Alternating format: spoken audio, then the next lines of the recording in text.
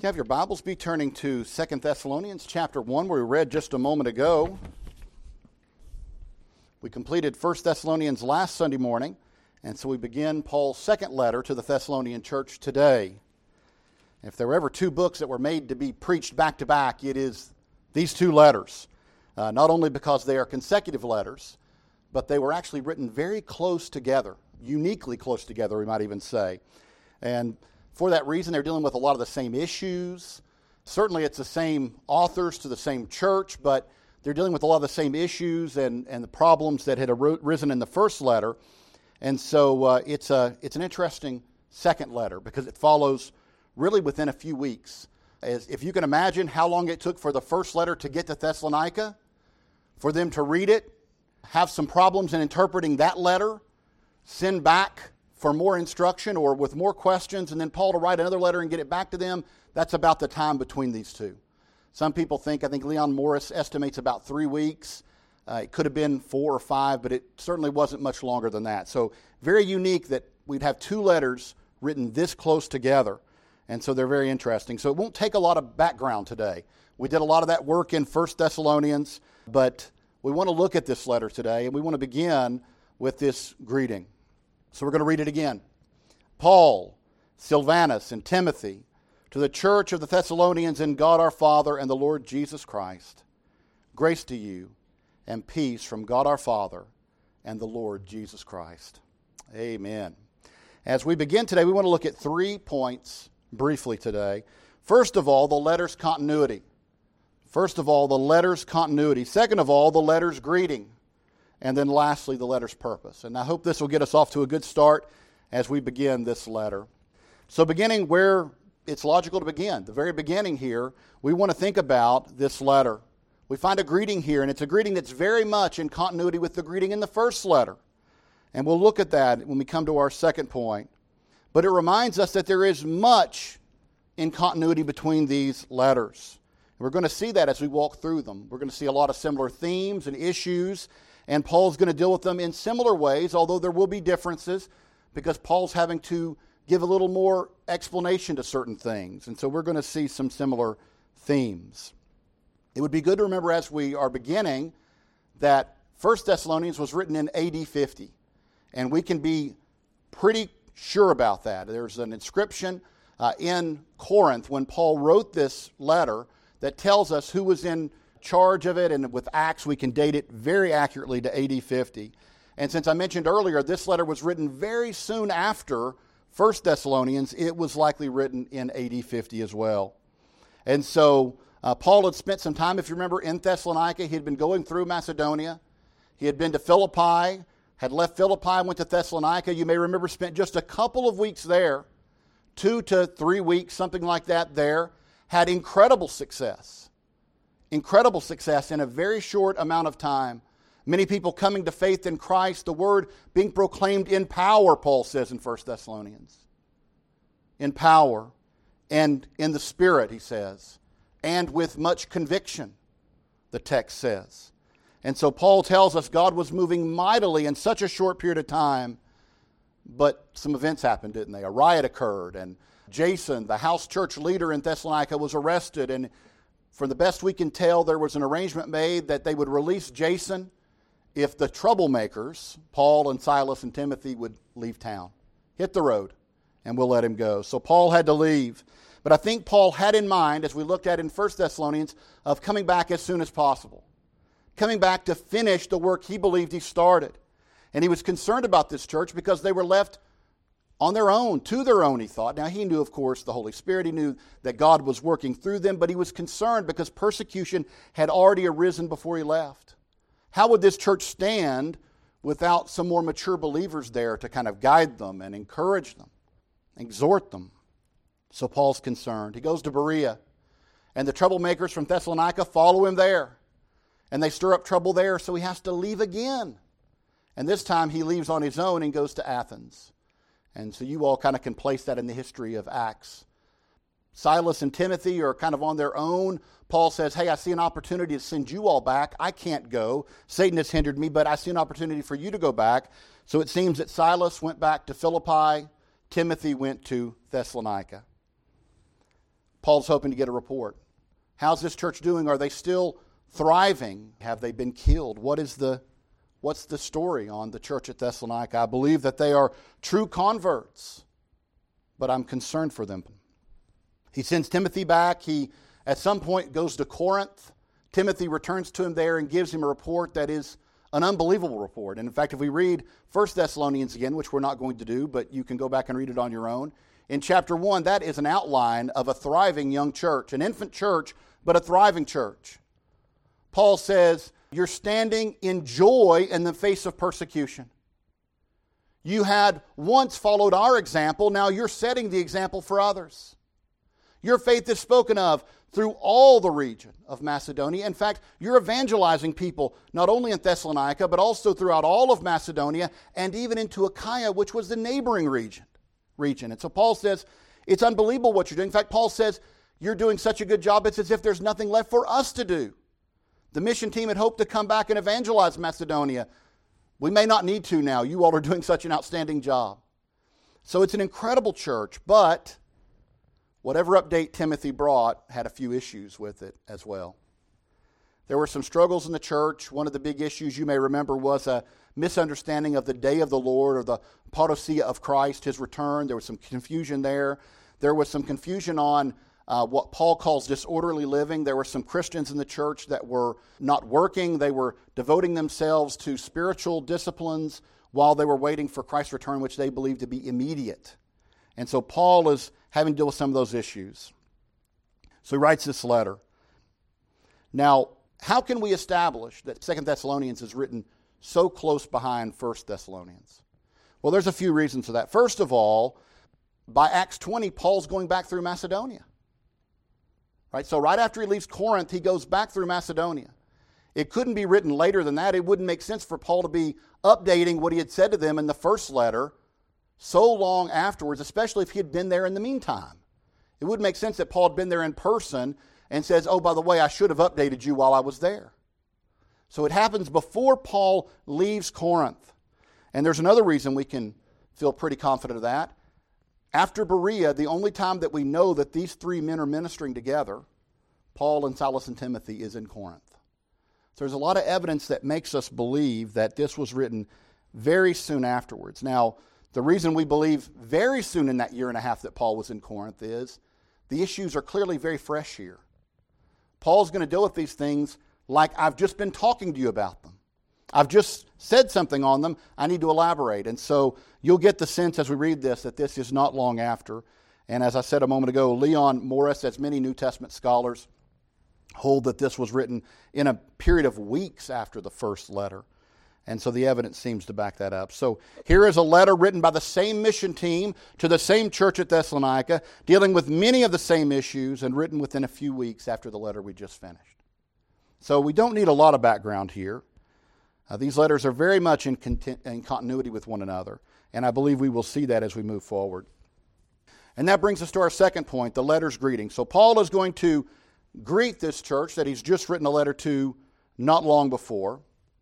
And I mentioned a moment ago that the greetings are even in continuity. And you can see that if you turn to 1 Thessalonians, it's just a few pages back, you'll see this greeting. Paul, Silvanus, and Timothy, to the church of the Thessalonians in God the Father and the Lord Jesus Christ, grace to you from God the Father and the Lord Jesus Christ. Now, the difference between the two greetings is so subtle you may not even notice there's a difference. It's a very subtle difference, but we're reminded of the importance of being very careful with God's Word and looking at each word. You may remember that Jesus makes a defense of an entire theological point of the resurrection by telling those who are challenging him that God did not say, I was the God of Abraham, Isaac, and Jacob, but I am the God of Abraham, Isaac, and Jacob. The tense of a verb made an entire theological argument for Christ. And so we want to be careful here. What is the difference? Well, listen again. 2 Thessalonians, Paul, Silvanus, and Timothy to the church of the Thessalonians in God, our Father, and the Lord Jesus Christ. Grace to you and peace from God, our Father, and the Lord Jesus Christ. Very similar greetings, but one change. Paul changes the reference to our Heavenly Father from the Father to our Father. Now that's a very significant change in just a single word, isn't it? Very significant change that much of the New Testament tells us about over and over again. The significance of our relationship to our Heavenly Father in Christ Jesus. That we too are His children in Christ. Something very important. God is our Father if we're found in Christ Jesus, because if you are in Christ, you have the abiding presence of the Holy Spirit. And what does Paul say in Romans chapter 8, verse 14? That as many as are led by the Spirit of God, these are sons of God. These are sons of God. Now that's an intimacy that Jesus himself spoke about, isn't it? In the prayer that He modeled for His disciples, He said, how are we to pray? Our Father who art in heaven, hallowed be Thy name. Our Father. Jesus didn't just say, my Father, but He included His followers, His disciples in that, saying, our Father who art in heaven. Our Father. Paul can refer to God as our Father because he is writing to a church of born-again believers in Christ Jesus, who have God as their Father through Christ Jesus. And so the entire greeting is significant, even beyond that. They stand in Christ, therefore they can claim God as our Father, or collectively as our Father. Individually also, but collectively even as the church, as the ecclesia, the gathering of God's people. They are children of God if they are in Christ by His righteousness. Now this entire greeting is significant because it reminds us, because it says, by the way, to the church of Thessalonians in God our Father. The church is in God our Father and the Lord Jesus Christ. If the church is not in God our Father and the Lord Jesus Christ, it's not a church. It is only a church insofar as it is in Christ Jesus. We have no other authority under which to gather and meet. It is in Christ. It is His church. And so again, Paul makes that clear. It is in Christ that we have the authority to be a church. And notice that he says after that he greets them with grace and peace. Grace and peace. Now this is a very common greeting, isn't it? We know that. Throughout his letters, he often greets churches with grace and peace. And of course, these are significant words. Charis, the word for grace, it means, right, God's favor, His goodwill, unmerited by us, but given to us. Grace is at the heart of all that we have in Christ Jesus. All that we are in Christ Jesus is by God's grace. And so Paul wants to remind them of the gracious God we serve and of the grace that we are called to have one toward the other. Here he's speaking of the grace of God toward the church, but also reminds them throughout the letter of the grace that the church is to have toward one another. So it's a consistent greeting. And Paul is talking about our status as a congregation. And there's much that can be said about that. We've looked at it in the past. But this word, ecclesia, this word for gathering or church that we come to, is the word used in the Septuagint for the Old Testament congregation of Israel. It's a word that means called out ones. Those who God has called out of society, if you will, to be His people, holy. That's what the word means, isn't it? To be separated unto God, holy. So again, we see this again, this idea of God's people. Now, if there is no atonement for sin, there is no called out people. Right? If Christ did not come, if He did not give His life, then we're all in Adam. And Paul goes through in Romans the theology of what that would mean for us. Loss, no hope, no possibility of salvation. But because Christ came, then there is an ecclesia. And so we come back again to the idea again of grace being at the heart of all that we have in Christ Jesus. The wondrous grace of God that saves fallen sinners. If you want a picture of that grace, by the way, just turn to the very next letter. Just a couple of pages. 1 Timothy. This is one of my favorite little parts of Scripture. I love what Paul says here. Paul recognized his need of grace. Look at 1 Timothy chapter 1, starting at verse 15. This is a faithful saying and worthy of all acceptance, that Christ Jesus came into the world to save sinners, of whom I am chief or foremost. However, for this reason I obtained mercy, that in me, first, Jesus Christ might show all long-suffering as a pattern to those who are going to believe on Him for everlasting life. Now to the King, eternal, immortal, invisible, to God who alone is wise, be honor and glory forever and ever. Amen. You know, Paul recognized his own need of grace. I'm sure as he thought back to his life before Christ, even persecuting the church, as Christ himself says in Acts, his persecution of Christ himself, right? Paul recognized the grace of God in saving him as a model or pattern that God saves sinners. And so again, we can see that how important grace is to Paul and how focused on grace he is as we read his letters. Now, that's another evidence of continuity, by the way, the amount of grace in Paul's letters. Look at the benediction to the previous letter, which is on the previous page. Paul ends 1 Thessalonians with, "The grace of our Lord Jesus Christ be with you. Amen." And then he begins this letter, "Grace to you and peace from God our Father and the Lord Jesus Christ." If you read Paul's letters, you see grace through them over and over again in abundance. Now the second greeting there is of peace, eirene. And that word means peace, the absence of conflict, the Greek word does. But if you were to look at what Paul is really referring to, he's referring back to the Old Testament idea of shalom, the Hebrew idea of shalom, which was more than just the absence of war or conflict. It was the idea of standing wholly, not H-O-L-Y, but W-H-O-L-L-Y, in wholeness before the face of God. Right? Having a right spiritual relationship with God, having the blessings of God, all of these things are pictured in that word shalom. And Paul is kind of referring back to that. It was a common Jewish greeting, even to this day, isn't it? Among Jews, they greet one another, shalom. And so we see again this idea of not only grace, but the peace that's found in God. The peace that's found in God. In fact, the order's even right? Once we have the grace of God and are found in Christ, then we have the peace of God. First of all, we have peace with God, as Paul would have us know in Romans again. But again, we see here this important idea of Paul saying, as a church in Jesus Christ, serving God our Father and the Lord Jesus Christ, remember the importance of grace and peace in all that you have and all that you are. And that really brings us to our third point this morning. And I told you I thought we'd be quick because we've done a lot of the hard work in 1 Thessalonians. What is the letter's purpose? What is the letter's purpose? Well, one of the important things is Paul over and over again wants the believers that he's writing to, whether it's in Corinth or Thessalonica or wherever, right? Philippi, Colossae, wherever he's writing, he wants them to know the importance of grace, the importance of the way God is working in them, the importance of God's plan for them, and that they might grow in their faith mightily.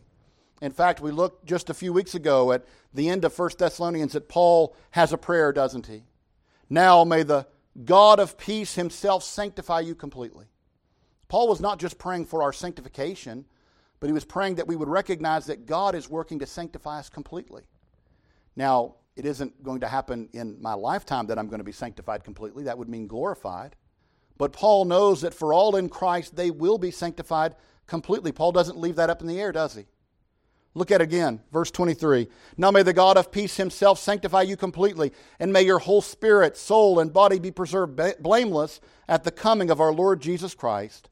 Verse 24. He who calls you is faithful, who also will do it. Again, what God starts, he finishes. That's what Paul's saying. God is not a failure. Right? God is not one who fails. If God begins a good work in you, he will see it through to completion. That's what Paul is saying. I know that not only am I praying that you'll be sanctified completely, I have 100% confidence that if you're in Christ, you will be sanctified completely, which means glorified. Now we could turn back to Romans 8 and read what Paul says about that there, couldn't we? Paul says there's no question. What force could stop God? What force of creation could stop God? What spiritual force could stop God? He created all things physical and spiritual. He alone is, the Trinitarian God is the uncreated. Everything else is his creation. He holds power over it. He alone is omnipotent. What could stop him? What force could stop him? What obstacle could stop him? What person could lay a charge against the elect of God? What person could say, I've got an objection to Rick Powell? Well, there is someone who can, right? Satan. He's the accuser of the brethren. But what will Satan tell God that he doesn't already know? What would Satan tell God that he hasn't already long considered before time began? Again, the argument here that Paul is getting at is that God will finish what he starts. And by the way, take comfort in that. If it's not certain that he will, then what about all these promises found in Scripture? Are they worth anything? If God doesn't finish what he begins, how can I trust the book of Revelation or any other book that speaks about God's working throughout time? If there is any force that can thwart God, then my friends, the Bible can be put away. Might have some moral teachings for us, but then we're right back to Thomas Jefferson and the Jefferson Bible. Just keep the moral parts in and throw the rest of it away. Our confidence in the Word of God is that it is the Word of God. And as Paul says in Romans 9, the Word of God did not fail to stand, and it cannot fail to stand. Right? It will stand. It cannot be undercut. It cannot have its legs cut out from under it. That's the picture Paul gives there. And so again, Paul says you can trust in these promises, and God's purpose is to sanctify his people completely. Now, Paul is always working to that end. If you find a letter that Paul has written, he is working to that end. He is not only laying out a theological foundation for believers, usually in the first half of his letters, but the second half of the letters is what? Exhortations. Exhortations. And in fact, all of Paul's teachings are teaching, admonishing, correcting, encouraging, exhorting the people of God to grow in their sanctification. To teach you how to grow in your faith. To teach you how to walk out the faith that you have in Christ Jesus by his grace. Now also by your work, right? We are saved by grace alone, but our sanctification we are called to be actively involved in. That's why Paul can say, get to mortifying the flesh, killing the flesh, walk in obedience. Do not quench the spirit. Do not despise prophecy. Test all things. Hold fast to what is good. These are commands to believers that they might grow in their walk with the Lord and in their faith before God. Now, all of that is the purpose of 1 Thessalonians and 2 Thessalonians. We come to it again. He writes 2 Thessalonians for what purpose? Well, to encourage and to correct, to teach and to exhort. Now, we just mentioned it follows right after 1 Thessalonians. Now, why is that? Well, the shocking truth is 1 Thessalonians didn't do everything Paul had hoped it would. Paul wrote a letter. He said, I'm going to basically exhort and encourage the believers, and I'm going to correct them on some things, and all will be on a good path. Except Paul gets word very quickly that it didn't have that effect. It solved some of what he wanted to do. In fact, if you were going to lay out the 5 things Paul wanted to do in 1 Thessalonians, they would be, he would want to encourage the faithful who were enduring persecution. He wanted to offer an apologia, a defense of his actions. That's chapter 2, where Paul walks through and explains why he left and why he hasn't returned. That it isn't that he doesn't care for the church, that he longs to be with them, but Satan has hindered him, and he's not been able to return. His third point was he wanted to exhort the church in their walk before God. 4, to deal with those who are refusing to be orderly or to work. And 5, to deal with questions of the parousia of Christ. Now, we walked through 1 Thessalonians and we looked at all these subjects. All these subjects. Unfortunately, the results of Paul's first letter were mixed. It seems to have answered the questions in chapter 2, the apologia. It seems like Paul's apology was successful. There doesn't seem to be the same kind of questions moving forward that he had to answer in 1 Thessalonians. His exhortations seem to have worked pretty well. Unfortunately, the big 2 issues don't seem to have cleared up. There seems to be a continuing problem of those who are not orderly within the church, and there seems to be continuing questions on the parousia of Christ. Has he returned? Has that promise been fulfilled and some of us missed it? And if it hasn't happened yet, but it's about to happen, what about those who have died? Remember all those things we looked at in 1 Thessalonians? Well, those questions still are around, and we're going to see them as we walk through 2 Thessalonians. One of the other things that Paul recognizes is, as he writes 2 Thessalonians, is the need to continue encouraging believers. Now, my friends, that's nothing new to Paul. If you ever read a man who needed encouragement, it is Paul.